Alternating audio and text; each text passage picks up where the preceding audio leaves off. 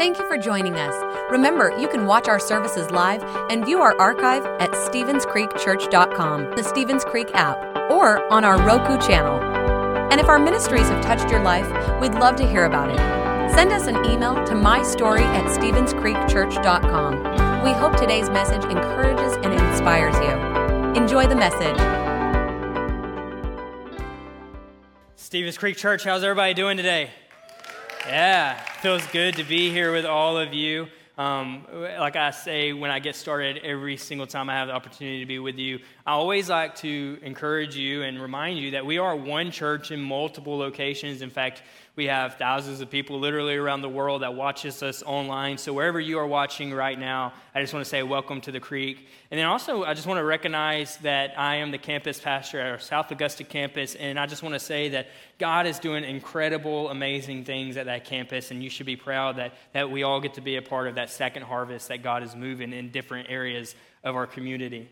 Well, today I am closing out a series, our 5-week series called Chosen, as we have been navigating through the different chapters of 1 Peter. And so today I'm going to talk about Peter's final advice to all of us. Many of you may know this if you follow me on any social media platforms. You know that Jill and I, my wife, we have this beautiful little girl named Tinsley. Now, Tinsley is about almost 2 years old, not quite there yet, but she's close to being there. So she's full of a whole lot of energy, and this recent thing that she's full of is a whole bunch of no's, like, nah, that kind of thing. And you parents know exactly what I'm talking about if you've been there. And so about a week and a half ago, actually June the 16th to be exact, God chose us to be parents again, but this time to a little boy. His name is Ian Martin Treglon, and I'm glad that we kind of evened out the estrogen and testosterone in our house. I'm looking forward to those men versus women water balloon fights when his neck doesn't break if you're not holding it. And so that's a fun stage. But to commemorate this moment of our lives, I wanted to share with you a picture of, this is Ian Martin Treglon. As you can already guess, he's so expressive. No, I'm just kidding. All of you who are like, this baby looks like his daddy, I need to see you after service, okay? We need to get that lion spirit under control while there's still hope. No, this is actually our son, Ian, and in one of the pictures you'll see Tinsley is holding what she calls baby. And so we're so honored and blessed just to get to be their parents and get to do this. And I quickly realized that as parents, one of our main goals is just to simply raise our kids in a way where we can give them and share them practical advice and wisdom and insights that we've gained through our own experiences and pains and life choices. And hopefully by doing that, they will humble themselves and they would not just live a pleasing life, but they would be very successful at life. And the hope is that they do so, and in return, as they grow and they are more successful and they have their own kids, they, in fact, teach their kids all the insight and wisdom that they've gained through their own experiences themselves. And it becomes this generational cycle of success and wisdom. And so that's what our hope is. Well, that's actually kind of what Christ wants us to be for each other. It's that kind of example. And so we're broken up into kind of two different, or on a spectrum of believers. And if you look around a room like this, you'll see that we are, in fact, different people on different spectrums of our faith walk. And so Peter, in chapter 5, really, he addresses and pours wisdom into these two different categories of people. One as what he calls elders. We can break that down as somebody who has grown up in their faith. They've matured in their faith. They are leaders. They are on serve teams, and they're leading the believers. And you have valuable insight and wisdom and advice that you get to share. You're chosen to share that. And then on the other end of the spectrum, Peter addresses the young, whether it's young in age or you're young in your faith, you're young in your journey with Christ. And he too says you're chosen to humble yourself and to really grow and to learn in this season. And so right now you may automatically find yourself thinking about what side of that category you find yourself on. You know that in this season of your life you have valuable insight and wisdom to share, and you're called to lead. Or maybe you find yourself in an area where maybe you just became a believer, you're just starting out in your walk with Christ, and God has called you, he's chosen you to humble yourself and really glean from the wisdom that other people have to offer. Well, in any way, we're going to break down these two categories from 1 Peter chapter 5. And so we're going to start with verse 1. And Peter is talking to the elders, the leaders, those who have wisdom to share at this portion of the scripture. And he says, "And now a word to you who are elders in the churches." He says, "I too am an elder and a witness to the sufferings of Christ. And I too will share in his glory when he is revealed to the whole world. And as a fellow elder, I appeal to you." Peter appeals to those who are also elders and leaders, and ultimately to you. As he says, "I appeal to you to care for the flock that God has entrusted to you. Watch over it willingly and not grudgingly, not for what you will get out of it, but because you are eager to serve God. Don't lord it over the people assigned to your care, but lead them by your own good example." Peter, in the first part of this chapter, starts off by initially just addressing the fact that he does have credentials. He's qualified to write this letter, and he says he's qualified to write this letter because he too is an elder, because of his own experiences, his own sufferings, those life moments that he's embarked on with Christ and being a disciple. That qualifies him to be an elder. And because he's qualified to write this letter and to be an elder, well, he appeals to all the other leaders and elders that he's writing to. And his appeal is simple. It's just to care. Not just care for the flock that was entrusted to us, but to live by our own good example. And so Peter addresses how we can be better leaders, how we can more effectively care for the flock. And so I want to talk to you and break this down for just a moment. If that's you, here's the first practical step you can take to being a better leader and to caring for your flock more effectively and efficiently is first, serve from the heart and not out of duty. Serve from the heart and not out of duty or obligation. In verse 2, Peter says this, "Care for the flock that God has entrusted to you. Watch over it willingly and not grudgingly." See, there is a common misconception about God's plan for the church.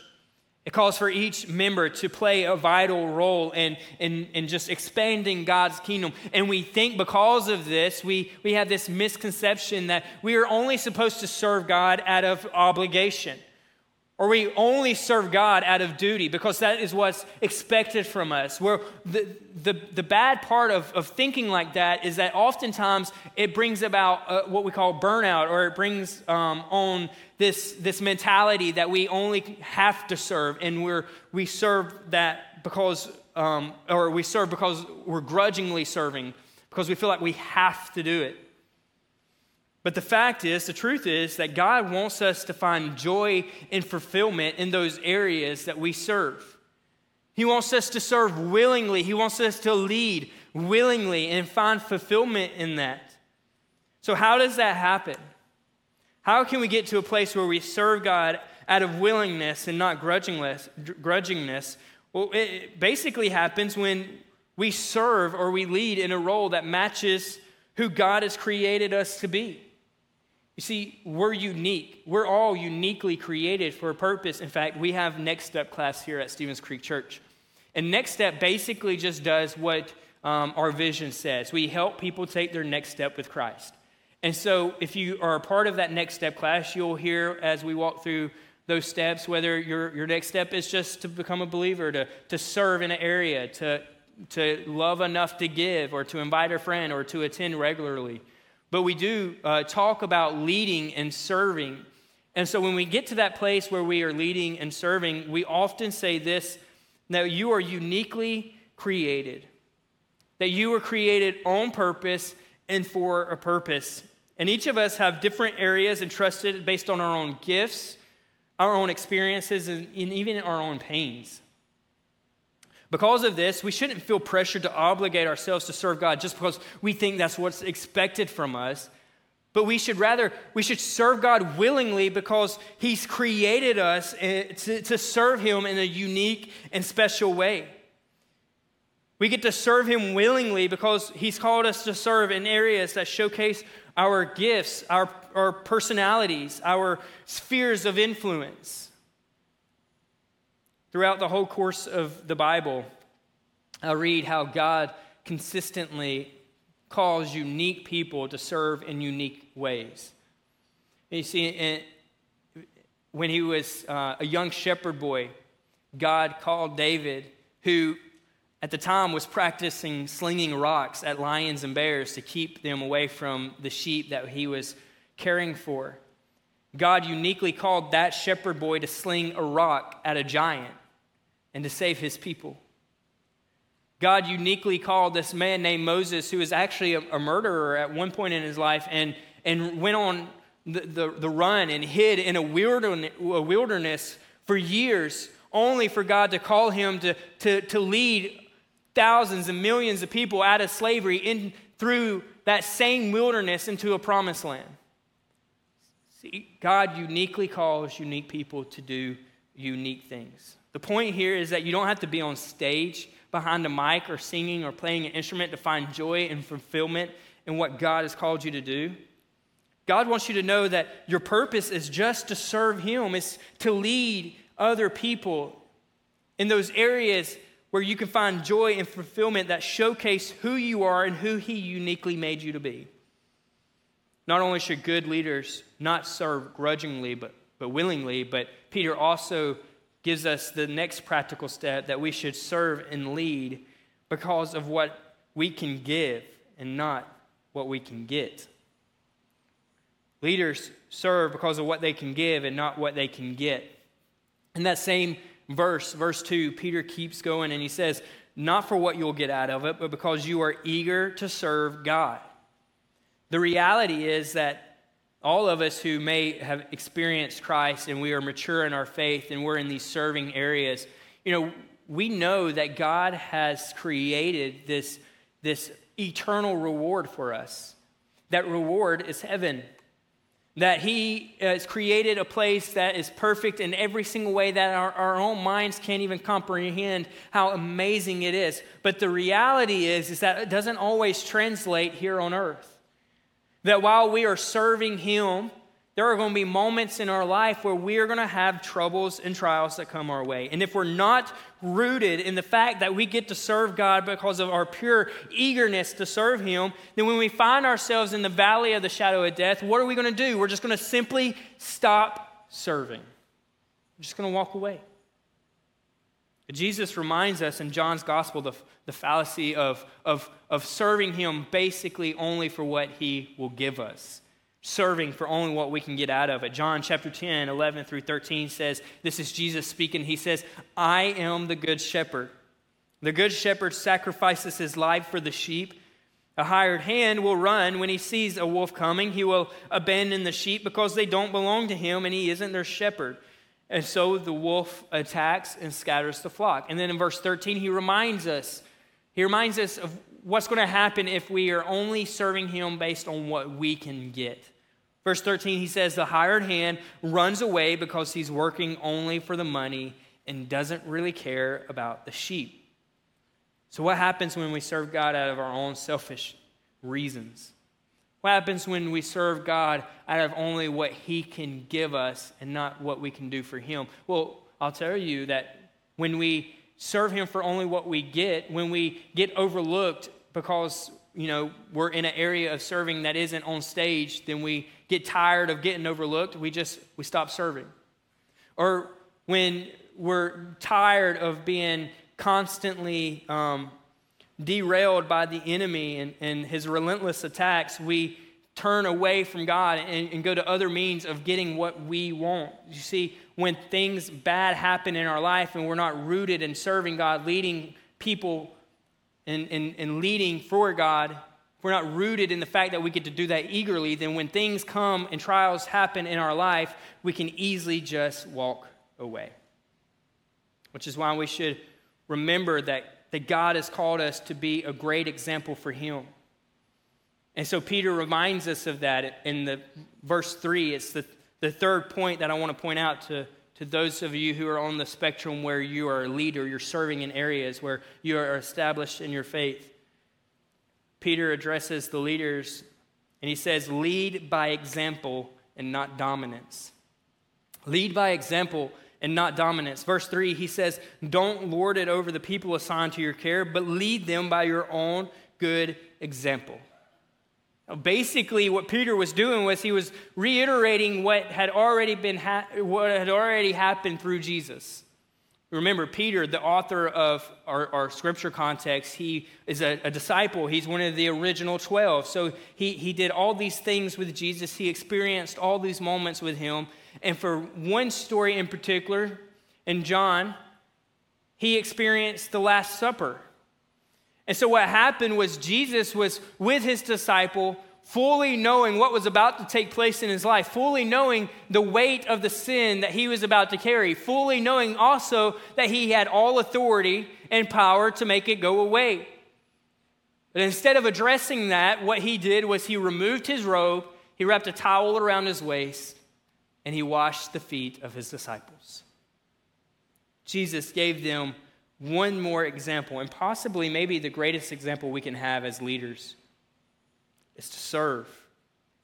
And then when he was done washing their feet, here's what Jesus commended them. He said, and since I, your Lord and teacher, have washed your feet, you ought to wash each other's feet.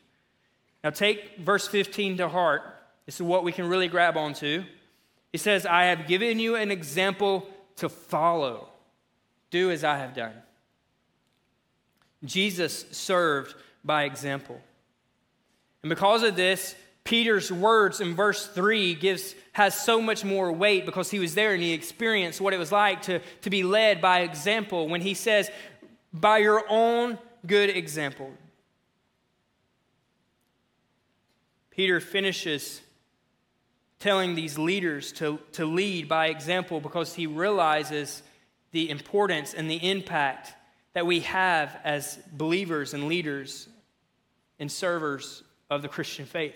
He realizes that the impact that we have as leaders isn't so much the dogmatic teaching as it is leading a life that exemplifies Christ's character in us. It is living a life where we love our spouse like Christ loves the church. It is exemplifying that prayer is a non-negotiable to our kids. It is loving the unlovable and giving hope to the hopeless. Our most powerful tool as leaders is an example of our life well lived. And so Peter finishes talking to the leaders of the church, and he shifts focus for a moment onto some of the most pointed pieces of scripture that we find in the Bible. He talks to us who are just starting out in our faith, who are trying to grow in wisdom and insight. And the reality is that even though he's talking to these people, we can find that the next 4 practical steps to being a good person can apply to all of us in our own lives where we are right now in this season. So we unpack the next few verses, starting with verse 5. Peter is talking about how can we grow in faith. And the easiest and the first step that we take in growing in our faith is making humility the trademark of our life. Make humility the trademark of your life. Verse 5, it says that in the same way, you who are younger must accept the authority of the elders. And then all of you dress yourselves in humility as you relate to one another. For God opposes the proud, but gives grace to the humble. Now, I don't think Peter means to apply in any way that only young people should humble themselves and accept authority. And that's why he realizes that there's an application to all of us when he says, all of us, humble yourselves before God. And once we humble ourselves and dress ourselves in humility, he says, this is why, because God opposes. Or some translations it says that God resists the proud, but he gives grace to the humble. I love verse 5 because it deals with grace. And I think I love it so much is because so much in my own life, I'm here where I am. I get to do what I get to do because of God's grace. And so as I unpack that, I realized that this scripture, God was repetitive with this scripture. And twice in the New Testament, this scripture is quoted, and it's quoted from another scripture in the Old Testament in Proverbs where God opposes the proud. God resists the proud, but gives grace to the humble. Now, I don't know about you, but if we really let that statement sink in, I know what side of that statement I want to be on. I don't want God to oppose me. Listen, my wife just had a baby. She's 9 months, and for a week and a half, my wife has been nothing but perfect, okay? All you husbands can agree that that's safe to say, all right? For 9 months and a week and a half, she has been perfect in every way. But if somebody came to me and offered a free hiking trip, my go-to hiking trip, one that I've always wanted to do, if they offered to do that and let me do that for free, but I had to leave today and leave my wife with a brand new baby and a toddler that says no every two words, then that's an easy answer. I want my wife to see me with grace. I don't want her to oppose me. Listen, I love my couch, but it doesn't compare to the bed that I get to sleep in. I don't want to be on the bad side of my wife. So obviously, I'm going to stick around and help her out a little bit. As perfect as she is, she fails in comparison to God. Listen, we don't want to be on the wrong side of God. We don't want God to oppose us or to resist us because we are proud, but we want to humble ourselves and let God give us grace. God opposes the proud, but he gives love. He gives his favor. He gives his acceptance, his joy, his grace. He gives all of that to the humble.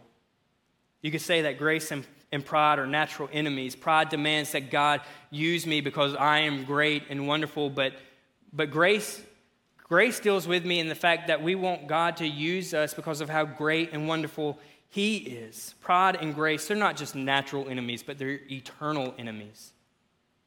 If you want your life to be full of grace, show humility. If you want your service for God to be blessed, then show humility. See, the great test for all of us is, can we serve God diligently even when we may be overlooked? I was just given a devotional written by Dave Willis, and it was called Think Like Jesus, and it has 21 days. They go over different proverbs. And one of the chapters, he writes this. He says, don't be quick to chase accolades or to seek the spotlight. Allow God to put you in those places of honor according to his timing. Otherwise, you'll end up there with the wrong motives. And here's one of my favorite lines in the whole book. He says, your importance is rooted in God, and he uses people who limp more than people who strut. Now, here's an important takeaway, though, as we focus on that, is that humility isn't self-hatred. Humility isn't devaluing what you have to offer and who you are and who God's uniquely created you to be. Instead, humility is simply self-forgetfulness. It is being 100% other-centered instead of self-centered. And notice when we humble ourselves and when we are self-forgetful, in verse 6 it says that God will lift us up in honor in due time. That if God has us in a humble state of the present time, then he knows exactly when and how to establish us in a place of honor. Which leads me to verse 7, and the second practical step that we can follow as we grow in our faith is that cast our anxiety on him. Cast our anxiety on him. True humility is shown when we're able to cast our cares on God. Peter says in verse 7, he says, give all your worries and cares to God, for he cares about you. See, when we demand to bear the load ourselves and refuse to cast our cares and our anxieties and our worries on him, it is a sign of our own pride. That God, I can take care of this better than you can. I'm gonna handle this one. But God has promised to take care of us when we put our trust in him. I love the illustration that really Charles Spurgeon gives in this situation, this scripture reference. He says, think of it like this. Say you had to move, and you hired a guy to come help you move, and he needed to move your heavy furniture, your couches, your appliances. But the dude shows up with a 60-pound backpack on. And he gets in there with this backpack, and he's trying to move your furniture. He's trying to move your appliances. He's banging up the baseboards. He's chipping the paint, and he's frustrated. And then on top of all that, he says, well, this is just too hard. Well, naturally, you're going to look at the guy, and you're going to think, well, if you would just put down the backpack, it'd make this a whole lot easier. In the same way, it is extremely difficult to do what God has called us to do and serve in the areas that God has called us to serve in, if we are still carrying the load of our own burdens and worries and anxiety. And that's why Peter says it is important not just to lay your anxieties away or just lay your cares aside, but he says, cast them aside. Cast all your anxiety on him. And why do we do this? We do this because there's a consistent theme throughout the whole Bible, and that is that God cares for us. Peter says, cast your cares aside because God cares for us. Because God cares for us, we have hope that we don't have to carry this weight. We don't have to carry these burdens, that we can just cast them to him.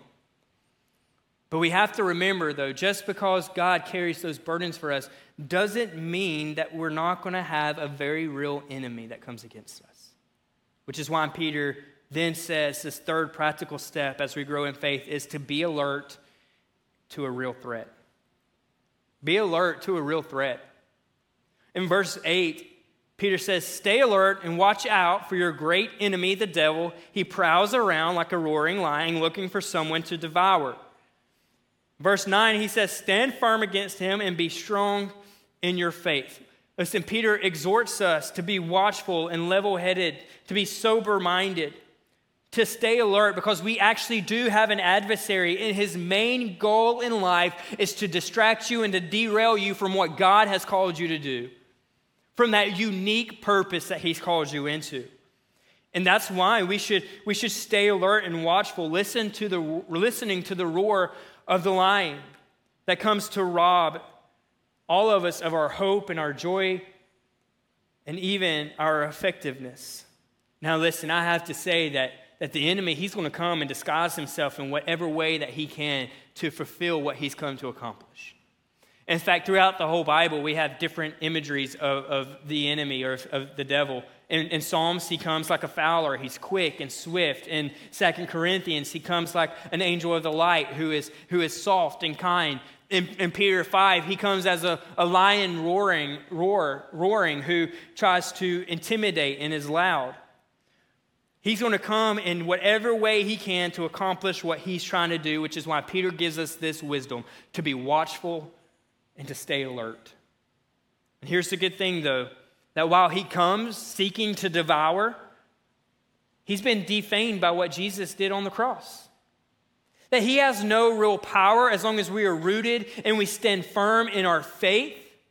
As long as we trust what God says in his word about us, that he will never leave us or forsake us, that he will hold us upright and that he will place us on a firm foundation. That the enemy may roar through persecution, he may roar through hardship, he may roar through obstacles in your life, but he can't accomplish his goal as long as we are watchful, alert, and we stand firm in our faith. So after we stand firm, Peter gives us final remarks and the best part of this whole chapter. He gives us the final remarks and he encourages us to remember God's promises. Simply just to remember God's promises. In verse 10, he says, in his kindness, God called you to share in his eternal glory by means of Christ Jesus. He's saying essentially, remember, I have prepared for you an eternal reward called heaven. It's given to you through what Jesus did. And then he says, so after you have suffered for a little while, he will restore, he will support, he will strengthen, and he will place you on a firm foundation. God's promises is that he will undoubtedly restore you, that he is still in the restoration business, that he can still restore your marriages, that he can still restore your relationships and your children, that he will undoubtedly support you in this walk with Christ, that he will strengthen you when you are battling sickness and trial and hardship, and that he will inevitably place you on a firm foundation. Last week, Tuesday, Tinsley, my daughter, she always goes to gymnastics on Tuesday, and I took her because my wife had just had a baby, and so I took her to gymnastics, and listen, there is no rhyme or reason for a 2-year-old. Like they just run around bumping into each other, jumping off things. It is chaos in there. It is fun, but it is chaos. And so Tinsley, she's so full of energy. She's just like jumping off everything, jumping on the little trampoline thing. But there's one area that scares her for some reason. There's 3 pads lined up, and she goes from a taller pad to a medium pad to a smaller pad. And listen, I'm more of an encourager than a protector when she's jumping from like one soft thing to the other. Like it'd be different if she was jumping off like a bridge into a lake or something. But I'm like, listen, it's like this tall, Tinsley, you can do it. It's going to be okay. And so as I'm sitting there encouraging her, she reaches out her tiny little hand to me as if to say, Daddy, please help me.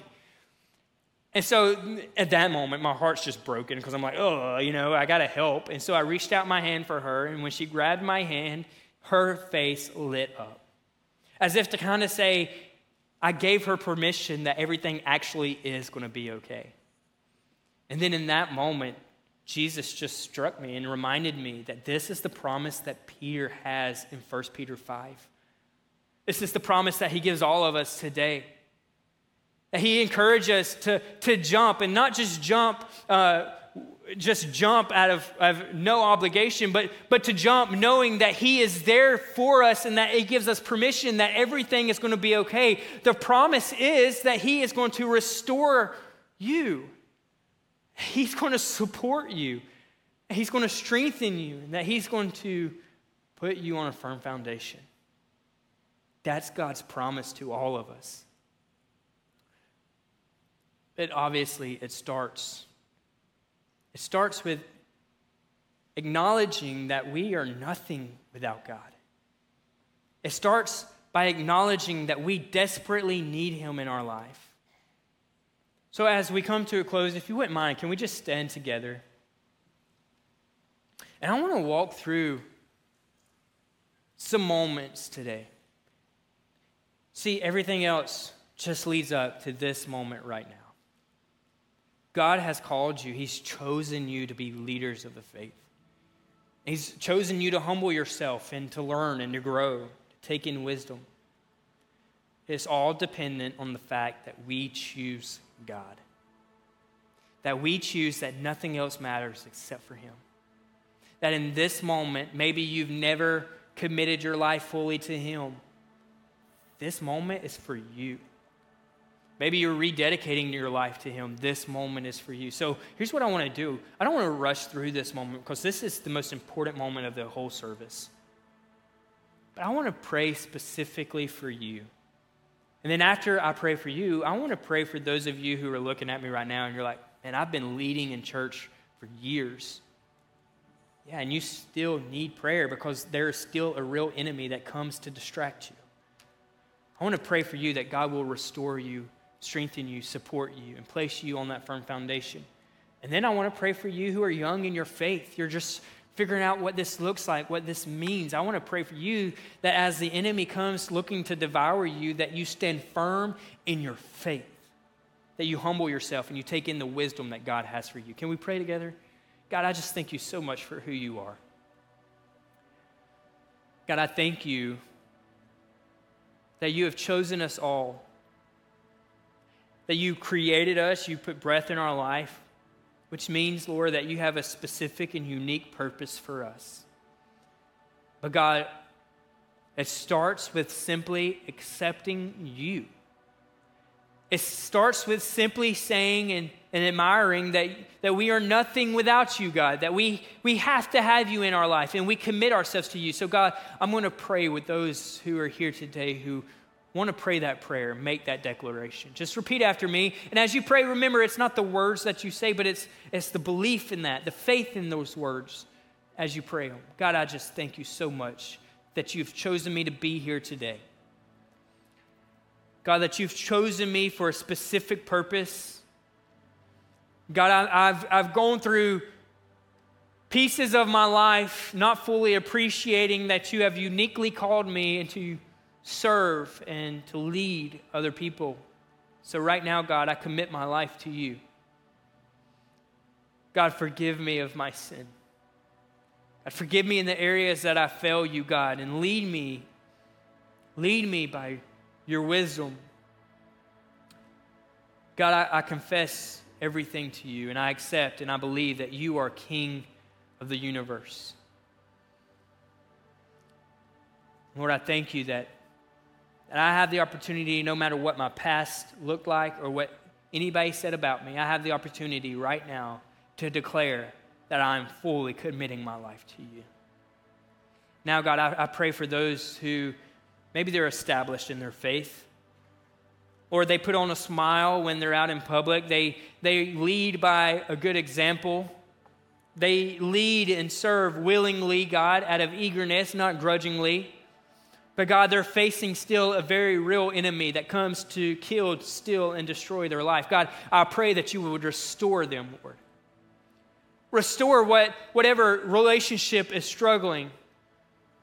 Restore their health. Restore their ambition. God, support them as they walk and navigate life, whatever that looks like for them in this season. And Lord, strengthen them in this moment. Strengthen them, God. And God, I pray also for those who are just trying to figure out what it looks like, God, to serve you, to lead. God, I pray that they would humble themselves before you, God. That they would be truly other-centered and not self-centered, God. And God, as they do this, as they watch out for the roaring lion that comes to devour them, Lord, that they would use the shield of faith that you give them to stand firm and to know, God, that you have called them to restoration, to support, to strength, and to a firm foundation, God.